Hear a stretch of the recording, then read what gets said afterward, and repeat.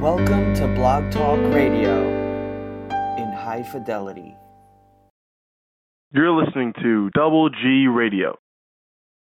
To all the non-believers, to all the non-believers, anybody can be beat. The waiting is over.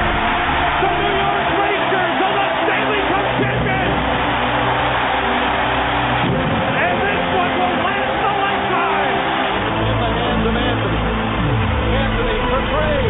Puts it in. It's by one with 8.2 remaining. He's out of out. It has happened. In their 51st season, Johan Santana has thrown the first no-hitter in New York Mets history. Locked in, Torres alone. Ball game over. Yankees win. The Yankees win. Kick back, relax, and enjoy our expert analysis of all pro teams in the concrete jungle. Can't wait.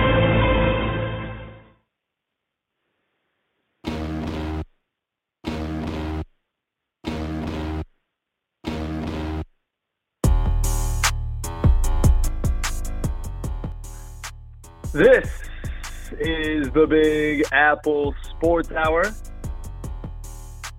with Stopsky and G here on blogtalkradio.com on the Double G Sports Radio Network. I'm your host, Greg Warner, alongside Matt Stopsky. Matty, what's going on today, brother? A lot of baseball talk, man. A lot of trades. You know, it's a good time to be a sports fan.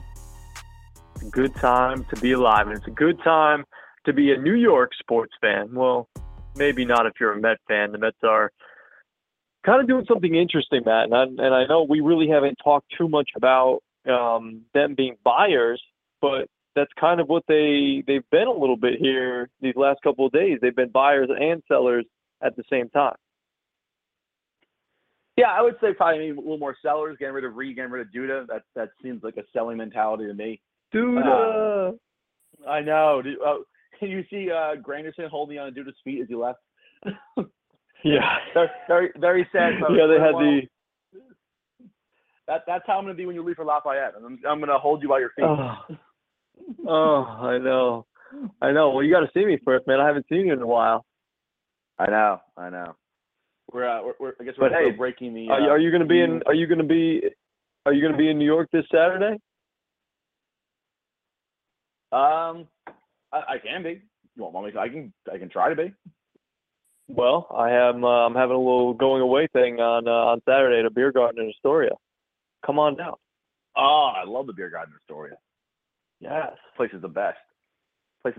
All right, I'll see if I can get up there for that. All right, cool.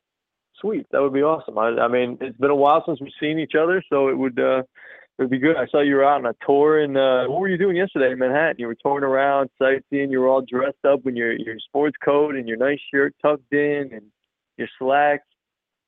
Oh, yeah. It was my aunt's 60th birthday, so we went to the Water Club in New York. You know, way too expensive for me, but, you know, it was free to go. And it was a great time. You know, always good seeing the family. I talked to New York Giants, New York Jets when I was there. You know, very optimistic Giants fans, not so optimistic Jets fans. But it was good, man. Ate, drank in the water. Really can't complain. No, man, it was a beautiful night last night for it too. I was stuck inside, and I sent you a picture. I just had the view out of our window of the Empire State Building, and I had to be at work for 8 hours. That was no fun. But let's get this out of the way because I know we always forget it right off the top. And again, this is the Big Apple Sports Hour with Stopsky and G, where we're always in a New York state of mind, or an Empire state of mind, I should say. On Facebook, you can find us at Stopsky and G Podcasting, and then on Twitter, you can find us at Stopsky and G on there. Feel free to comment, tweet at us, whatever you gotta do. We just put out the post on Facebook. Sometimes we throw up videos, or I should say, sometimes I throw up videos and whatnot for the shows, and we get different people on. Today we're gonna have Nick Vig. I can never get his. I always just call him Nick Vig, but his last name is Vigliotti. Nick Vigliotti of MLB Advanced Media. I work with him over there. He's going to jump on. He's a big Yankee fan and a Yankee guy, and so he'll be breaking down the different trades and the different moves and the potential moves that the Yankees maybe are going to make before the Major League Baseball trade deadline that comes your way at 4 o'clock Eastern Standard Time today. So a lot of moves I'm assuming going to be popping off at the deadline. And before the deadline, we saw Jonathan Lucroy going to the Rockies yesterday, like you mentioned, Matty. Addison Reed going from the Mets to the Red Sox, the rival of the New York Yankees. And then, of course, we've seen the trades that the Yankees have made and this was kind of an interesting one. And I'm going to bring this up when Nick comes on, but I wanted to bring it up to you because I don't know if you realized it, that, the Yankees just acquired Jaime Garcia. I always want to call him Jamie, but it's Jaime Garcia. And, he was on, what was the original team he was on? But he got traded to the Minnesota Twins and he made one start. He was on the Braves. He got traded from the Braves to the Twins, made one start, and then the Twins immediately flipped him to the Yankees after that one start. Yes, I did see that. It was a very, very short-term need, I guess. Yeah, I guess so. His game wasn't terrible, I guess, for the Twins. It was 7 strikeouts, 4.05 ERA. It's not the best 3 earned runs, so not the greatest. But I don't know. I guess they brought him in because they didn't want him that bad. Yeah, I don't know what they're doing. It was kind of interesting. You get up to the Braves and then you immediately give them one star and flip them over to the Yankees. You get a couple prospects or something, I guess, for the Yankees from them, and maybe the Twins are beginning to realize, hey, it's nice that we're still kind of in this thing, but I'm not 100% sure that we're going to be able to stick around. So I don't know if we'll really need the services of Jaime Garcia as we get down the stretch here. And as I'm looking over the standings in the Central Division, yeah, they've fallen off a little bit. They're 3 games under 500. They're 7 games back at the Cleveland Indians, who are currently at the top of the AL Central, with the Kansas City Royals right on their heels and just 48. So that should be an interesting battle the whole way down in the Central. In the East, we have, in the American League East, we've got the Yankees, who sit atop just a half game ahead of the Boston Red Sox, who are 57-49, nipping at their heels. And like we mentioned, they just got a big boost into their bullpen and Addison Reed to go along with it and to set up with Matt Barnes and Kimbrel at the back end there. I think that's going to be a good trade for the Red Sox. They didn't give up a whole heck of a lot if you're just kind of getting this news for the first time. I know it just broke about an hour or so ago. In return for Addison Reed, the Mets will get 3 right-handed pitching prospects: Jamie Callahan, Gerson Bautista, and Steven Nogasek, something along those lines. I don't really know, and I'm sure you don't know anything about these guys. If I don't know anything about these guys, I'm sure you don't know anything about these guys. Which guys? The guys for what trade? I might know a few. I may know just enough. The guys the Mets got back from the Red Sox: Jamie Callahan, Gerson Bautista, and Steven Nogasek. Yeah, so this is who I know. I know absolutely none of them are ranked in the top 100 minor league prospects by Baseball America. That's what I do know. Which I wanted to ask you, how do you feel about that? Because Addison Reed seemed like a hot trade commodity. I feel like at least could have got someone back 50. What do you feel about them not even getting? Again, Baseball America is not the definitive, end all be all of prospects, but still they're pretty respected. None of them cracked the top 100.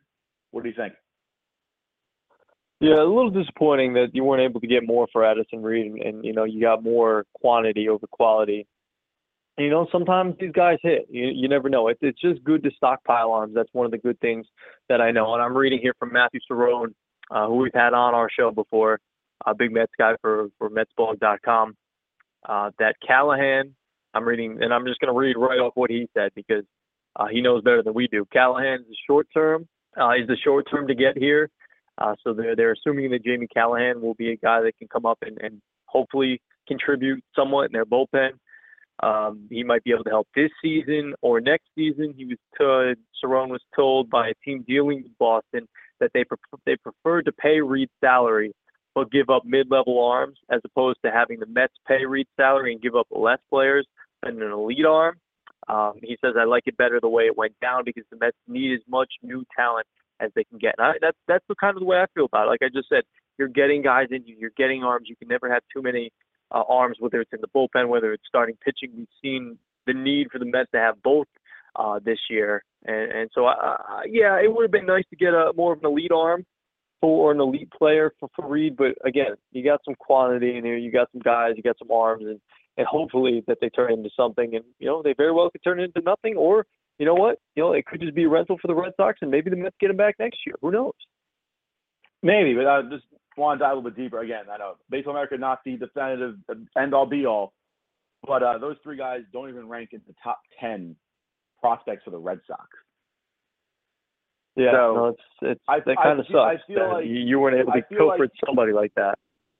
I feel like you could at least got somebody top 10. Also, they weren't all going to be top 10. But I tell you, they could have got one guy top 100, one guy top 10, and then one guy just because they need another guy. But, yeah, I feel like, again, there are plenty of trades where people have gotten unranked prospects and end up being Hall of Famers. But just from judging this trade day one, it's not that good. Well, here's something else. And again, these are guys that know better than we do. MLB reporter John Heyman of our very own FanRag, I believe he's from. He scouts. He's talked to scouts and things about the Reed trade, and he said he said that they believe that the Mets are getting a really good return here for Addison Reed. Another MLB source told Newsday's Mark Carrig the same thing, that they're getting a really good pull. So maybe that these guys aren't ranked in the top 100 or even in the top 10 of the Red Sox organization, but maybe these guys are better than they lead on to be, and maybe they do turn into something. Like you said, it's not the end all be all, but hopefully you just kind of, like I said, you gather arms and you hope that some of them hit and some of them kind of turn into useful bullpen pieces, because it doesn't seem like any of these guys are going to be big time starting pitchers, not big prospects, but they could turn into good pieces in the bullpen, and that's what the Mets really have been lacking, and that's kind of where Major League Baseball is going from here. Yeah, I will accept their answers as gospel, really, compared to mine, because I don't have watched any of these players. So I will take the scouts' word on it that they're good. Again, I haven't scouted them, so I can't really I can't say that I can't say I know more than them. I just know that from what Reed seemed like the traction he was getting, I felt like they would have got a few players across the board that everyone thought were good prospects, not just a few scouts here or there, or the internet or whoever is judging these trades. I thought there could have been at least one better piece in that trade, but now time will tell when it comes to prospects. Here you go. Here's the three guys. Jamie Callahan, I'm going to read them off to you, stats and age and all that. Jamie Callahan, 22 years young. In the minors this year, he was in AA and AAA. His combined stats for the two, they were better in AA or AA.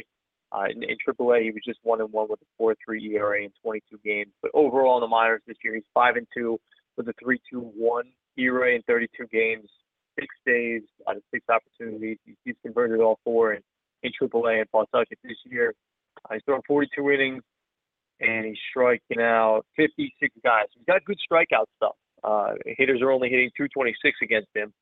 Callahan looks like the most possible ready right away, like Cerrone was saying.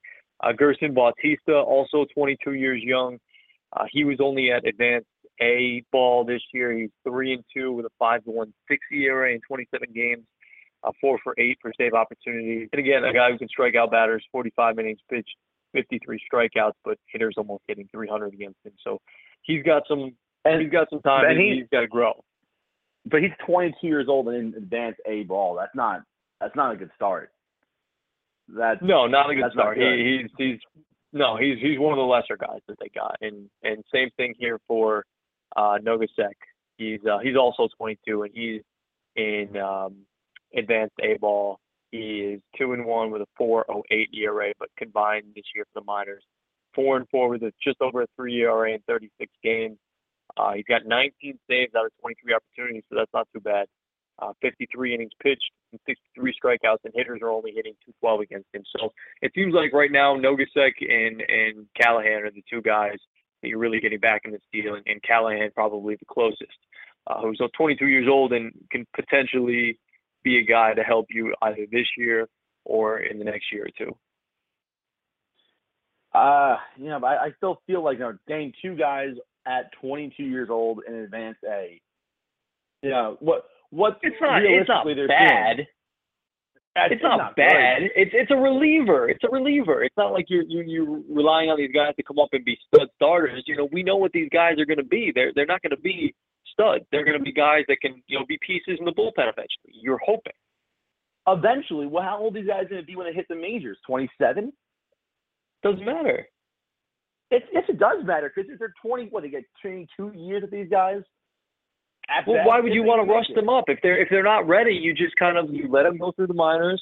You season them a little bit with some salt, some pepper, and then you hopefully get them up. I just wouldn't trade for anyone below AA who's at 22 years old. That's what I would do, because if you're in single A ball at 22, there's a problem.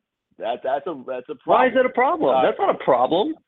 That's a guy right out of college just getting going in the minor league. That's a guy right out of college who's just getting going in the minor league. That's not a problem. That's just kind of how it goes sometimes. I feel like they should be a AA at that point. If they're real prospects, real good prospects, that's the thing. They're not real prospects. These guys are not real prospects. They're just guys that are there, and they're filler players, and they're guys that you hope will continue to progress. So think about what you just said. We traded Addison Reed, who's a very good arm, for guys who were at best. We have one. Well, you don't know that. Who maybe. Well, we're looking at the numbers right now. We're looking at the numbers and we're looking at their positioning, and overall, not impressed. Not impressed at all. This is bad. This is not good. Now, you got two guys in advanced A at 22 years old who aren't. It's not that they're dominating advanced A. They're not. And you got Callahan, who's okay. For Addison Reed, who we definitely could have got something more from. I don't know. I think they would have. I think they would have. I'm sure they tried to get more. It's not like Addison Reed is an all-star. It's not like he's a Chapman or an Andrew Miller. No, but I think they could have got someone better than this. Reed was a hot commodity right now, and they traded him for almost nothing. It's not good. It's really not good. I don't mind it. I think it's fine. I think you got AJ Ramos to come in here, replace him with guys who's younger, who's had more experience closing. I think it's fine. I'm honestly more happy with what they got back for Lucas Duda. And Drew Smith. Again, I like the arm that they got back for Lucas Duda. Yeah, not ranked obviously by Baseball America, but the kid is 23 years old, bouncing back and forth between AA and AAA, which means he's going to be moved up within the next couple of years to the majors. We'll at least get some return for him in the near future. I have no idea when these advanced A guys are coming up. That's how it happens. You get guys that are fillers, and sometimes they never make it, and sometimes you're hoping that you hit big on somebody. That's kind of how it is. How it happens. I get that, but you shouldn't be trading for people like that. You can draft people like that, but why are you trading for people like that? Well, people get traded like that all the time. But not when they're the majority. I don't think it's a bad trade. I think they got some arms back. You get some chips to play with if you're Sandy Alderson now. But let's go to the Yankees right now because we got my man Nick Vigliotti on the line, and he's going to be talking some Yankees baseball. Don't worry, Matty. We'll get back to the Mets, and we'll debate this a little bit more. Maybe Nick wants to jump in here, and you've been listening to the conversation. Nick, what do you think? Well, can I put one question to Nick before he starts? Nick, if I told you that before this was done, that the Mets would get a better deal for Lucas Duda than Addison Reed, Would you think that's crazy? I would think that's crazy, actually, because Lucas Duda, I feel like it's just like a one-trick pony kind of, his power, and that's really it. And Addison Reed can be a guy who can really help a team like solidify and shorten a game on a contender. So I'm actually shocked that if you said that Duda would get a better return than Reed, I'd be surprised. There we go. And I think that they obviously got a better deal with Drew Smith for Duda than 3 guys from Boston for Reed. But I'm sorry. Back to you, Greg. Well, Callahan could end up being a guy like Smith. So we'll see. I mean, they got a couple more arms in there. Again, time will tell. And yes, these things are going to take a little time to materialize, whether it be with Bautista or with Nogasek. So we'll see what happens. But again, we're talking with Nick Vigliotti here. He's nice enough to join us of MLB Advanced Media. I work with him over there. Big Yankee fan, and the Yankees, Nick, have done a lot of wheeling and dealing so far. And you've been a big, well, not proponent, but somebody who's been against this Todd Frazier deal to go along with Robertson and Canley. Why were you so against that trade that the Yankees made just a couple weeks ago? The number one thing was trading one of our top 5 prospects in Blake Rutherford and getting back Todd Frazier, who was batting .206. Like, someone who's batting .206 is not someone who is he really going to help the team? And in 2 weeks, his average has gone up to .208. So I guess he's gotten a little better. Whoa. But that ain't that's not really like doing it. And I mean, Canley though. I mean, I like Canley and Robertson, even though he didn't sign my hat last year. But I mean, like, I feel like our bullpen was good enough without. I mean, Tyler Clippard. Anything to get rid of Tyler Clippard, I guess, is good. But like, I just don't think it was a necessary thing to get rid of a potential middle of the lineup guy in Blake Rutherford for Todd Frazier for this season. I just don't think that was worth it.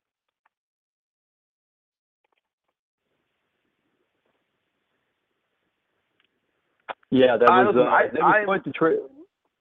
I'm in agreement. I don't think this is a good trade at all. I think this is a very, very bad trade. I don't think that. Listen, the Yankees traded more away for Todd Frazier than the Mets got back for Addison Reed. I'm sorry I can't hop off this Addison Reed thing, but how? He's Todd Frazier, a one-time All-Star back in the day. Yeah, hitting .208 as you just said. I feel like, a team building for 2018, going out and getting Frazier. Obviously, Robertson's very good, but going out and getting Frazier and trading away some of our future, this doesn't make any sense to me. I don't know. Maybe New York teams will run backwards because I don't understand any of these trades right now.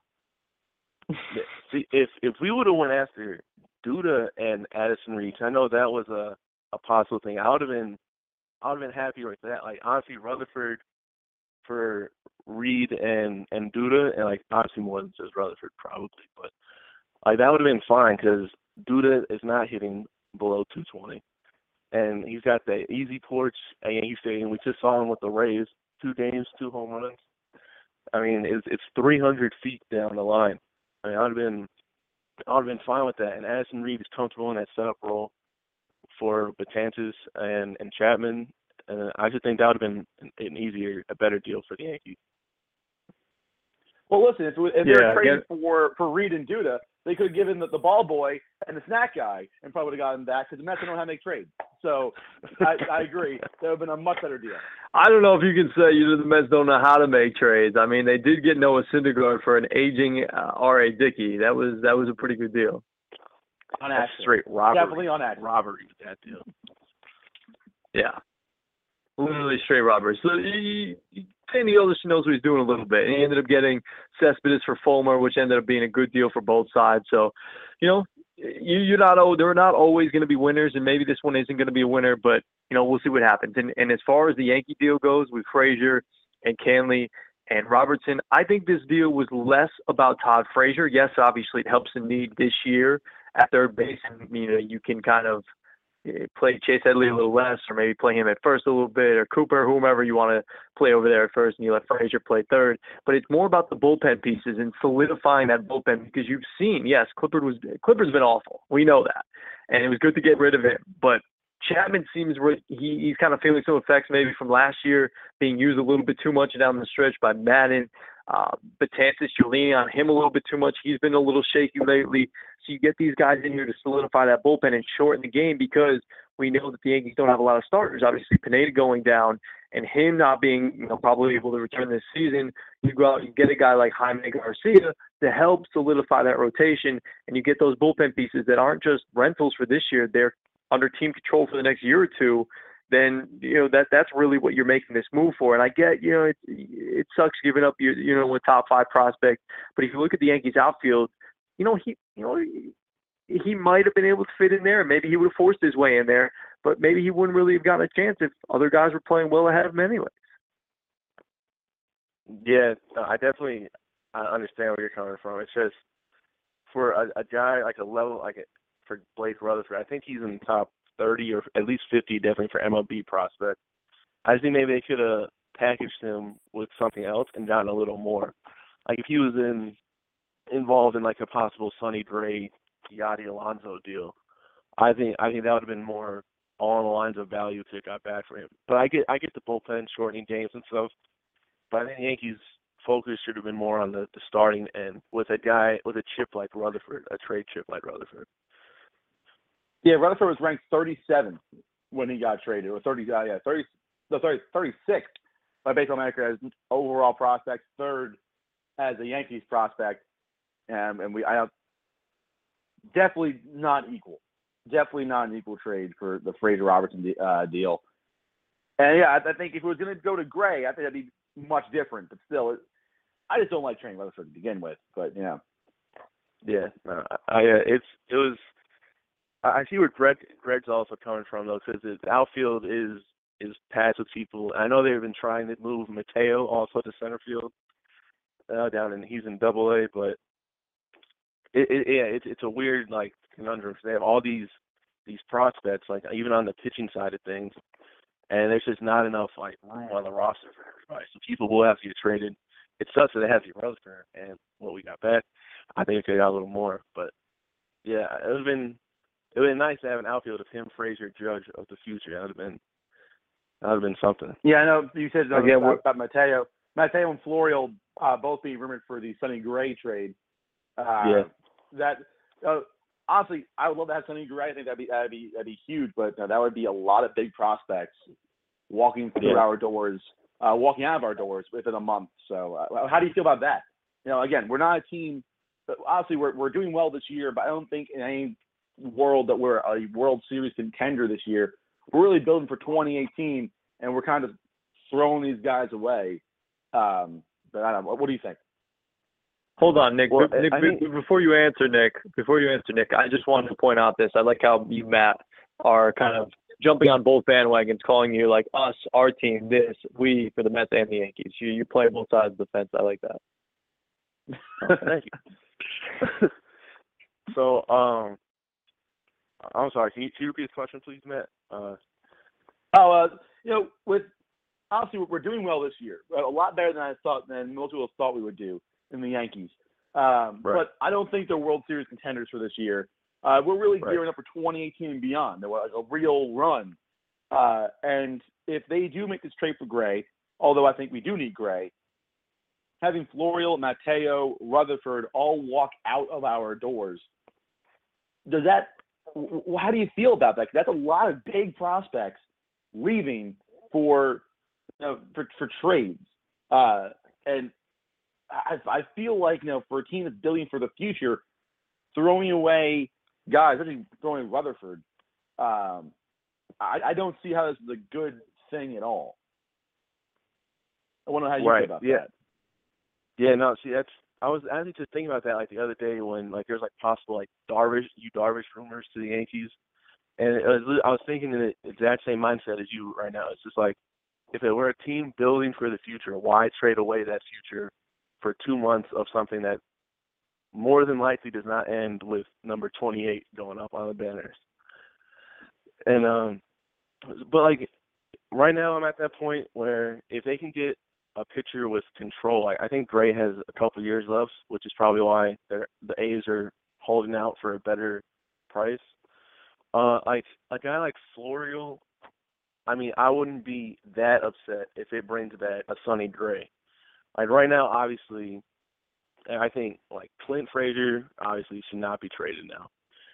Once you brought him up and he's had a decent amount of success, I think that's all right. Him, obviously, Gleiber cannot get traded. But like the lower, not lower tier, but just not at the elite tier of prospects, like Florio, Mateo, and there's a couple pitching guys too. I don't know if I would trade Sheffield, but like the second level guys who aren't really supposed to be like elite players, if they bring back pitchers with control, like contributors with more than 2 years of control, I wouldn't hate it. Because like I was saying, there's just not, we have so many prospects right now. It's hard to like fill out a roster with all of them with space for everybody. Yeah, again, we're talking with Nick Vigliotti here on the Big Apple Sports Hour with Stopsky. G, go ahead. No, I understand that. Listen, I'm all on board for getting Sonny Gray. You know, he's a 27-year-old pitcher, and he's a very good 27-year-old pitcher. There's a lot of time left with him. I think he has a 3-year deal right now where he's going to be a free agent in 2020, I believe. So there's still time on this guy's contract. He's young. He's pretty much what we want some of our prospects to end up being. So I'm okay with trading away some guys for Gray. But I feel like because of the Frazier trade, where we already jumped so many prospects, including Rutherford, one of our biggest ones, that trading more prospects is almost like it's almost painful. We really should have held out longer, or definitely just not put Rutherford anywhere near that deal. And I would have been much more comfortable with the Sonny Gray deal, because I think we gave away Rutherford pretty much. No, I like David Robertson, but still, Rutherford is one of the best prospects in the world right now, right. And we gave him away for again less than what the Red Sox gave for Addison Reed. It's amazing. I just feel like they played fast and loose, maybe a little too early with their prospects early in July. You know, if Mateo has to go and Florio has to go for Gray, I get it, but I think after that point, I think it's definitely got to hold on, because then we're dumping too much into the future. Yeah, no, I definitely agree. I think maybe they could have possibly like bought their own hype a little bit, the front office, when they were dominating those first couple months of the season. And they tried to maybe just think they had a real shot at 28, which I don't think they really do. I think they're a little too premature for that right now. But yeah, I think if they can get Florio or Mateo for Gray, that'd be great. But if not, then I would just hold off on the prospects for something else. Yeah, the Yankees are kind of in an interesting spot, because you know, Matt and I had talked a lot about, you know, okay, whether or not the Yankees should go for it or should not go for it. And they seem like they're trying to go for it without giving up huge prospects. Obviously, they're not going to give up Frazier. They're not going to give up Torres. But they may be willing to part with a Florio or a Mateo. And if you're going to part with a guy like that, you definitely don't want it to be for a Justin Verlander, whose contract is $28 million, or maybe like a guy like Darvish, who's a little bit more expensive as well. But Sonny Gray, like you mentioned, Matt, 27 years old. He's under team control for the next 2 years, and he's making less than $4 million. That's the kind of guy that you want to get in there, because he's shown when he's healthy on, you know, not great teams, he can be really effective. And the Yankees need a guy who, in that starting rotation, can be effective. Because, I mean, you look at it, and Tanaka, lately he's pitched better. CeCe's been, you know, pretty decent the whole year. Severino has been a nice gem this year, a nice bounce back. But you lose Pineda. You've got Montgomery, who's been pretty good for the most part. You add in Jaime Garcia. If you can add in a Sonny Gray to that rotation, maybe you think about the Yankees making a little bit of noise in the postseason this year. Obviously, it's going to be tough to see them raising, like you said, Nick, number 28. But at the same time, it would be nice to get into the postseason, and then you really don't know what happens. Maybe the Yankees get on a roll, and maybe they make some noise. I don't know, man. Yeah. I don't think they go. I think they can maybe make some noise, but The Yankees aren't. I'm not saying they're going to win a championship. I'm not going to make championship, but they can make some noise. They can still build for the future without giving up a whole lot. If you get a guy like Sonny Gray in here for maybe a Mateo or a Florial, that's not mortgaging your future a lot of the times. But if you give up a Frazier, if you give up a Torres, that's going to be mortgaging your future a little bit. Well, it's not giving up a Florial or Mateo. It's going to be giving up both of them and probably another guy as well. Which it's painful after trading Rutherford earlier in the summer for Frazier and the Robertson deal. That's what the issue is, that the Gray deal by itself is not bad. It's a great trade, because getting Sonny Gray would be excellent, because he's a young player, a very good young player who can help us out for 2-3 years. Inexpensive, keep control. But because they already made this trade earlier in the summer, it's starting to hurt. That's where it hurts. It'd be like if you went to a casino, Greg, and you threw down like $200 on blackjack. It's like, all right, it's $200. You win or lose, see how it goes. Not a big deal. But if you just spent $4,000 2 weeks prior, then that $200 extra looks a little painful. And that's where it is right now. But it's not like when you're gambling, you cannot get anything in return. But they're getting things in return, and you got to give up something to get something. That's what you have to do in baseball. That's what you have to do in trade. But they gave up too much early. That's the issue. Right. I don't think they gave up too much early. They gave up one guy who could be a stud in the major league. Yeah, I get that. Who could be, but again, he's a prospect. Yes. Yeah, but you don't know if all those guys are going to make it. It doesn't matter. One's ranked 36th in the world. That's again, they're prospects. For Todd you don't know. It's not just Todd. It's not about Todd Frazier. It's more about the bullpen. Doesn't matter, man. It's less about Todd Frazier and more about the bullpen. Nah, man. Listen, in any sport, prospects and draft picks are like gold, and they gave away a gem for practically nothing. I think if you give away a Torres or a Frazier, that would have been a gem, or a Judge. But you just don't know about Rutherford. Maybe he could be, maybe he won't be. If they trade Judge, that's a very different thing. That's trading away the house. But no, when it comes to any pro sport, draft picks and prospects are gold, especially ones that are high ranking. And they gave away Rutherford, who's essentially gold, for Frazier, Robertson, and I already forgot what the last guy was now. Canley. Canley. Sure. Yeah, who cares about Canley? Of that, two good relievers. That's what the trade's for. No, Robertson's a good reliever.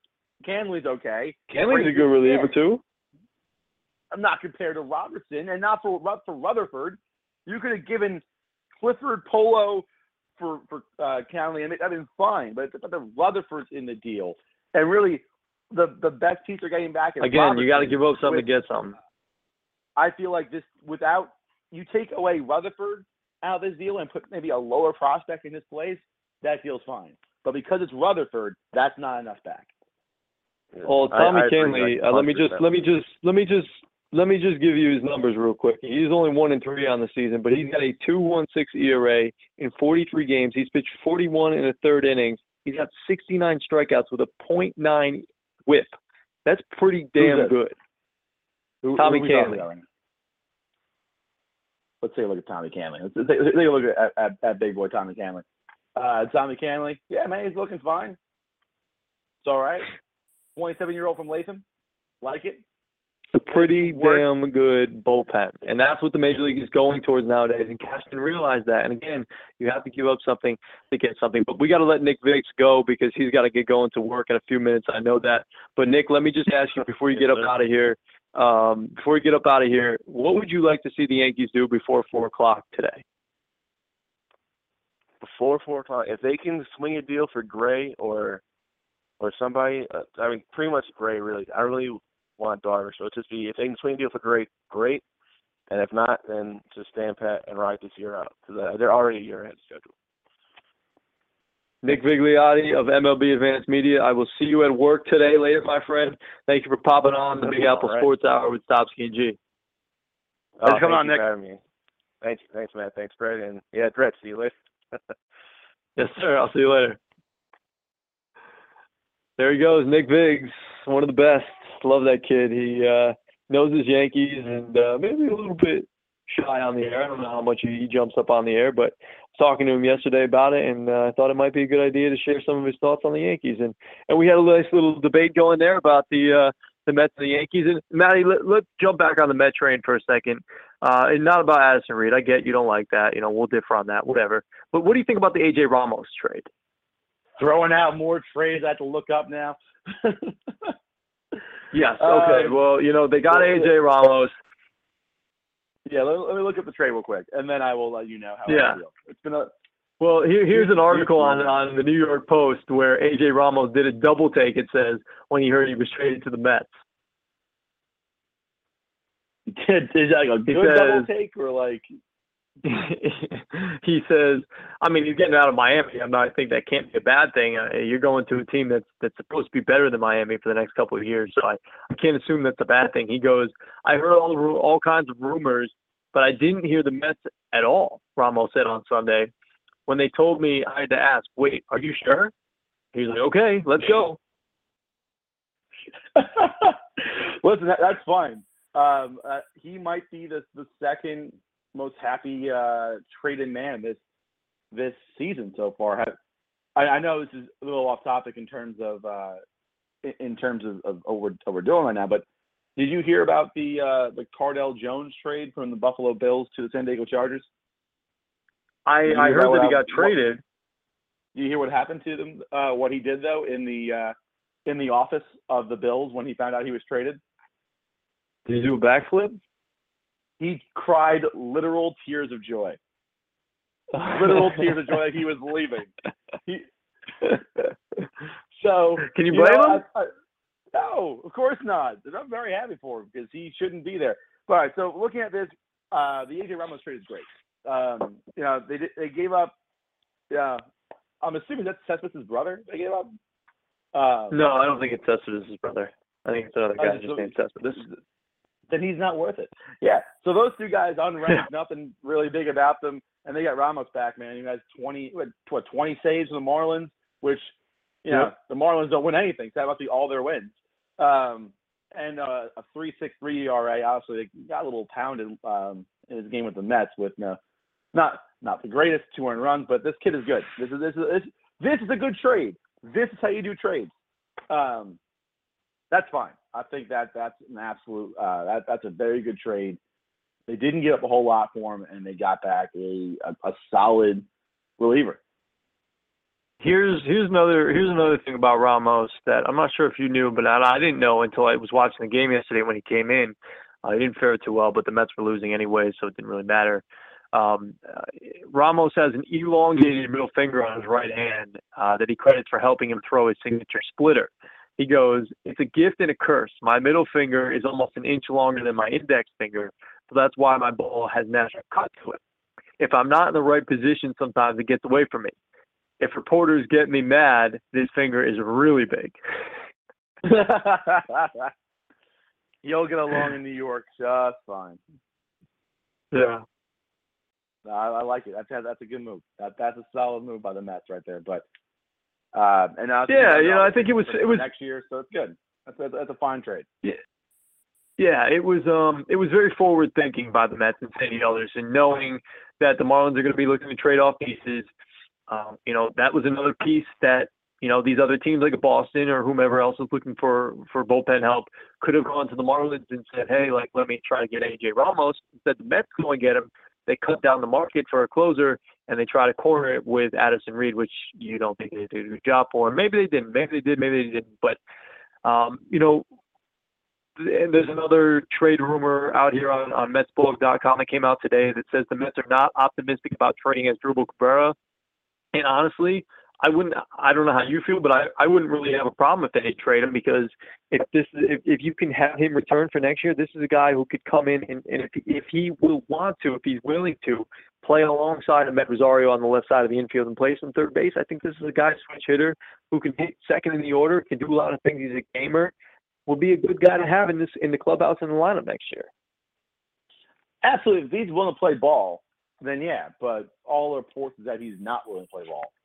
So obviously, you'd like to have the best players, the best 9 on the field at all times. But egos come into play, and if his ego won't let him go to third and play alongside Rosario, then he has to be shipped, because no matter how good he is, if he's an issue in the locker room or behind the scenes, he's not worth it. I would love him to stay, though, because he's a great player. And I think he would be excellent for the Mets going forward. But he has to be willing to play ball. Yeah. All right, let's transition a little bit. We got about 15 minutes left of the program. And again, if anybody would like to get involved, if you're listening, feel free to give us a call, 914-338-0897. Again, that's 914-338-0897. Chime in with anything that's on your mind, whether it be with the Mets, the Yankees, anything that we talked to Nick about. And maybe anything, if you want to talk a little Knicks or you want to talk a little Mets. But we are going to talk something that's more in Matt Stopsky's wheelhouse right now. Let's talk a little bit about the National Football League.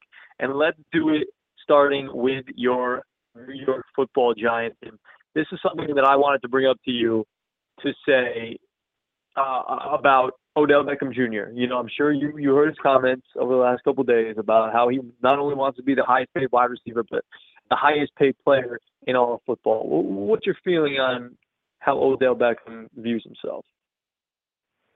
Well, listen, I'm happy he wants to be the highest paid player. I feel like if you're, no matter who you are and what industry, you want to be the highest paid whatever. That should be your goal. It's not going to happen. It's absolutely not going to happen.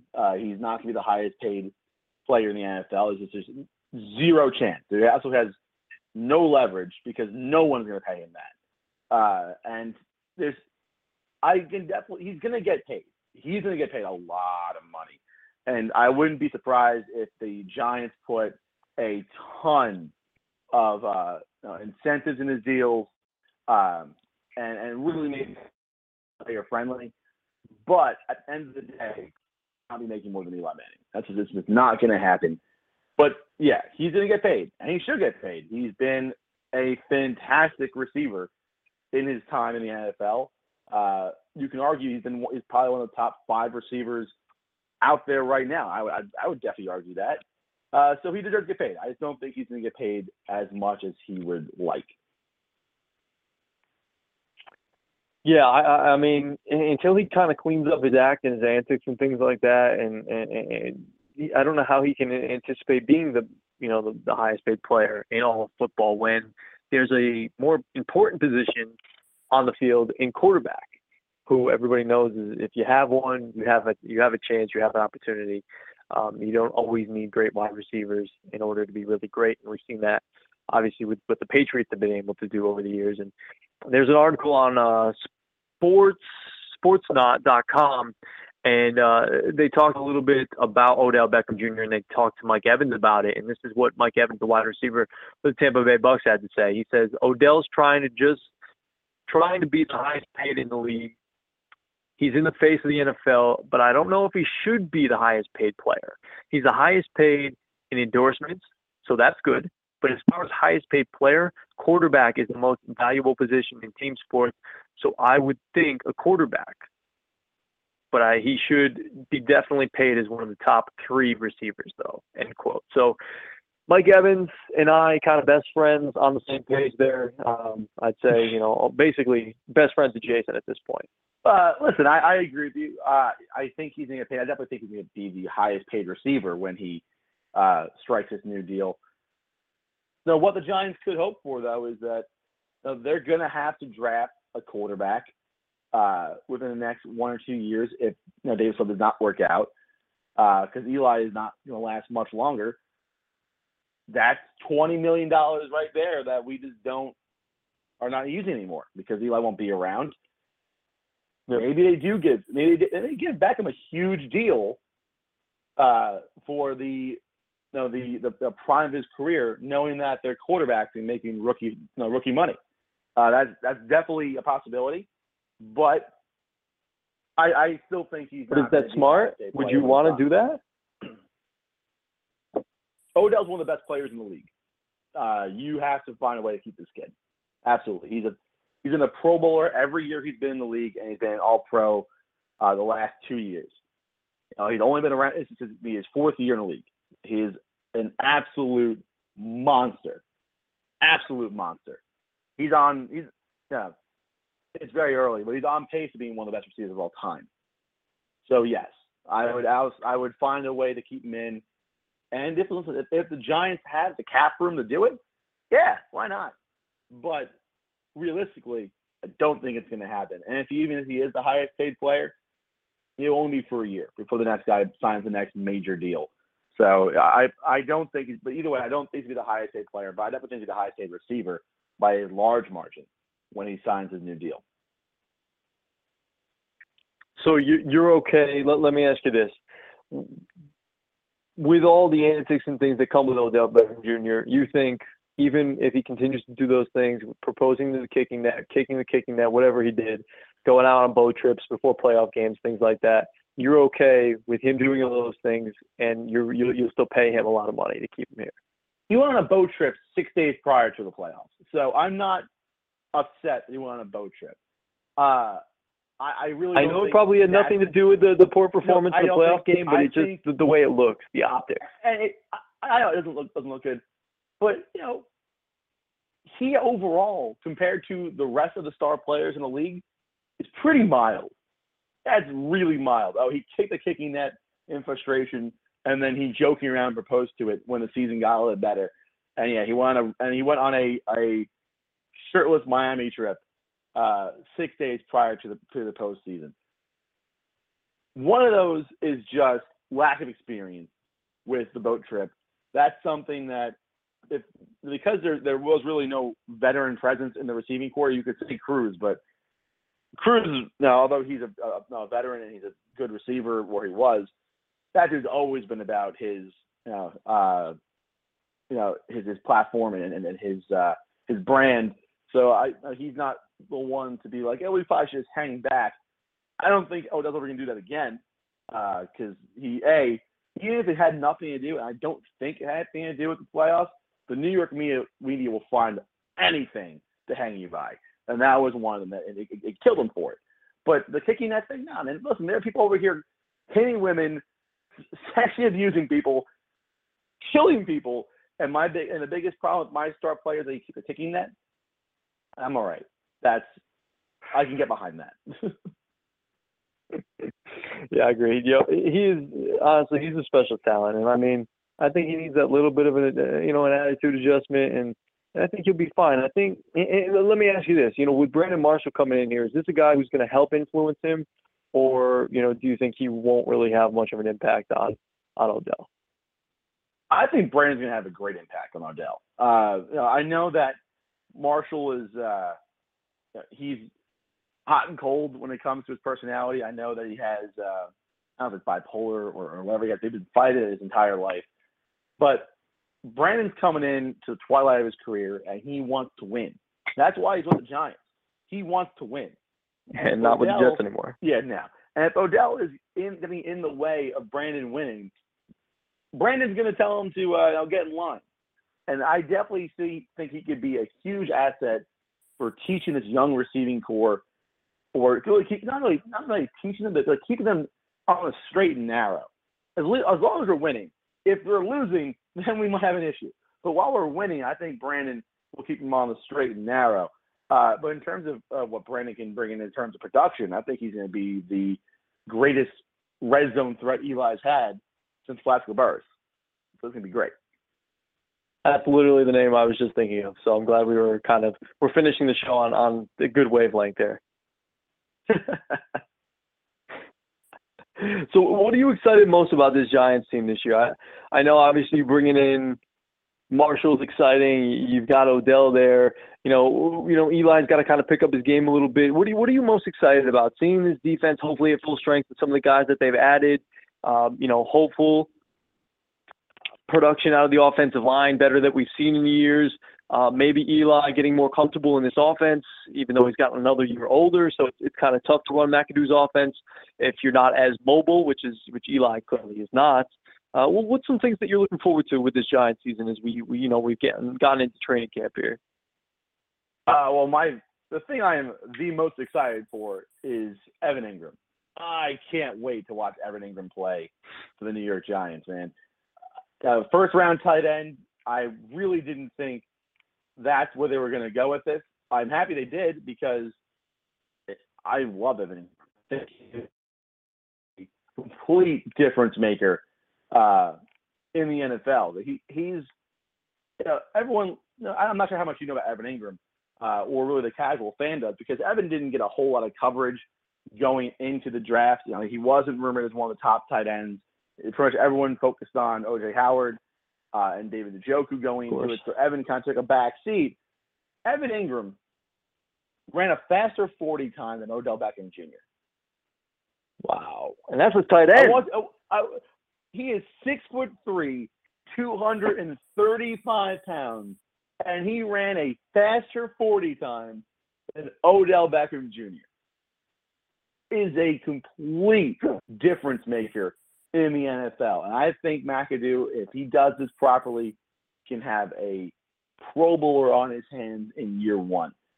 Now, Evan, he's a little limited in what he can do athletically when it comes to, ball skills. He's not one hand grabbing behind the back type guy. He's a catch and run. He's going to catch and run. And, you're going to be putting Evan against safety, against linebackers. And then even against the corner, he's 6'3", 235. He could be the X factor this year. He doesn't get enough love. I don't think people realize how good he is and how fast he is, but he can absolutely be the X factor for this Giants team, because now you have Shepard, who's a quick, shifty receiver. You have Odell, who's one of the best receivers in the league, and you have Ingram, who is just the fastest I've ever seen a tight end run, a good tight end run between the 20s, and you have Marshall in the red zone. Eli should have one of the best years he's ever had post-Plaxico with this receiving core. So I'm excited to see that. I'm really excited to see that. I'm going to try to catch a couple practices over the next week or two. I really want to see them see how they run, how this offense runs, because it should be great. Now, with all these new weapons and things, and you seem all excited and hyped up. You mentioned Eli should have a much better year, or one of his better years that he's had in a while. If he doesn't have another good year, like we've seen the last couple of years, does that mean it's kind of time to move on from Eli, or maybe is it time to get a different system in here? Because we've seen he kind of struggled a little bit with the system that McAdoo's trying to kind of employ. Well, I would say no, because he didn't do great last year at McAdoo's. In 2015, when McAdoo joined the team, he became a Pro Bowler again. So he's Eli Manning. This guy is the most consistently inconsistent quarterback I've ever watched. So changing systems is not going to do anything. Really, it's just how Eli performs, and I know that's not a great X's and O's breakdown, but there is no science behind Eli Manning and how he does things. It's just sometimes Eli is as hot as can be, and there are just times when he is as ice cold. But with this team around him, he has the potential to be, excellent, absolutely excellent. Which is really all you can ask for, is to put your quarterback in the position to be great. But if he's not good, will we move on from Eli? Nah, I don't think so. It's right now he's signed through 2019, and we really wouldn't save any money. No, we would save a little bit of money in 2018 by getting rid of him, but not enough. And that says what, we're going to get Davis Webb as our quarterback? I'm not sure that's any better. I don't think Davis Webb's that good to begin with. So we would have to draft a quarterback round one. So again, I feel like, if it was a fantasy football league, if he doesn't perform well, Eli's done. Because this is the real NFL, and even if Eli doesn't perform well, they'll still probably be drafting 20th to 25th, there's no chance there's a very small chance that there'll be a franchise quarterback waiting around that area for these guys. So I think Eli, I'm hoping he has a great year. Even if he doesn't do well, I don't think this is going to be Eli's last year in the Giants unless he wants it to be. Yeah, I was going to say, if Eli doesn't have another good season and, Giant fans with this great defense and these talented skill players around, I don't know if Giant fans, and you can attest to this better than I can, I don't know if you guys are going to be able to stand another kind of maybe first-round exit in the playoffs or something along those lines. I think, honestly, if we're first-round exit, it's going to be because of our O-line. And Giants fans are smart enough to know when it's Eli's fault and when it's the line's fault or the receiver's fault. Right now, our starting line, the guards and center are fine, having Hugh Richburg and Jerry there, but right now it's the Eric Flowers and Bobby Hart.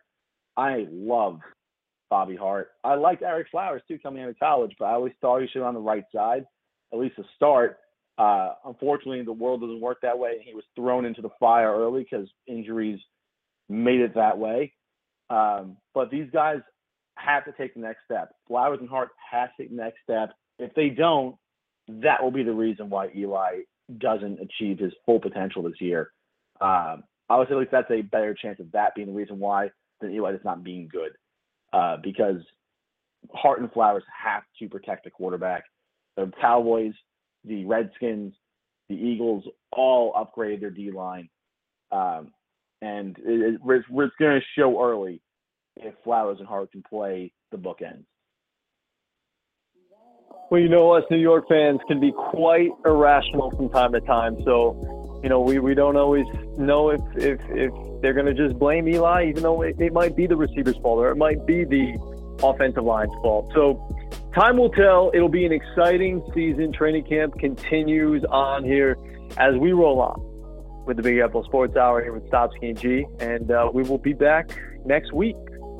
Maddie, it's been a fun show. I appreciate everybody listening. Nick Vigliotti of MLB Advanced Media, appreciate him calling in, talking some Yankees with us. And we will do it again soon, my friend, and hopefully I'll see you this weekend. It was good talking to you, buddy. I'll talk to you Monday. All right. Hopefully I'll talk to you on before that, and maybe you'll be able to come to my thing on Saturday. Yeah, definitely. Let's be honest. I'll probably text you in like 30 minutes. All right, sounds good. I wouldn't be too worried. True. I will. We're always talking. So I'll talk to you soon. Everybody, enjoy the rest of your week. Enjoy the trade deadline for Major League Baseball. It's coming up at 4:00. Stay locked and loaded to all of your teams, whoever you follow. Hopefully they get better, whether it's via trading away pieces and getting pieces in return, or gathering some pieces that they're looking to improve their team in 2017 to make that run for an eventual World Series shot. Enjoy. We'll catch you next time, everybody. This has been the Big Apple Sports Hour with Stopsky and G here on blogtalkradio.com and the Double G Sports Radio Network. See you later.